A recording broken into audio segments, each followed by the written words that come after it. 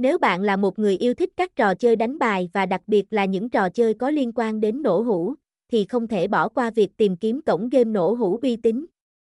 Trong bài viết này, chúng ta sẽ điểm qua các đặc điểm của một nhà cái cổng game nổ hũ uy tín và những lời khuyên để bạn chọn được một nhà cái đáng tin cậy. Một cổng game nổ hũ uy tín thường có một lượng trò chơi đa dạng và phong phú để người chơi có thể lựa chọn.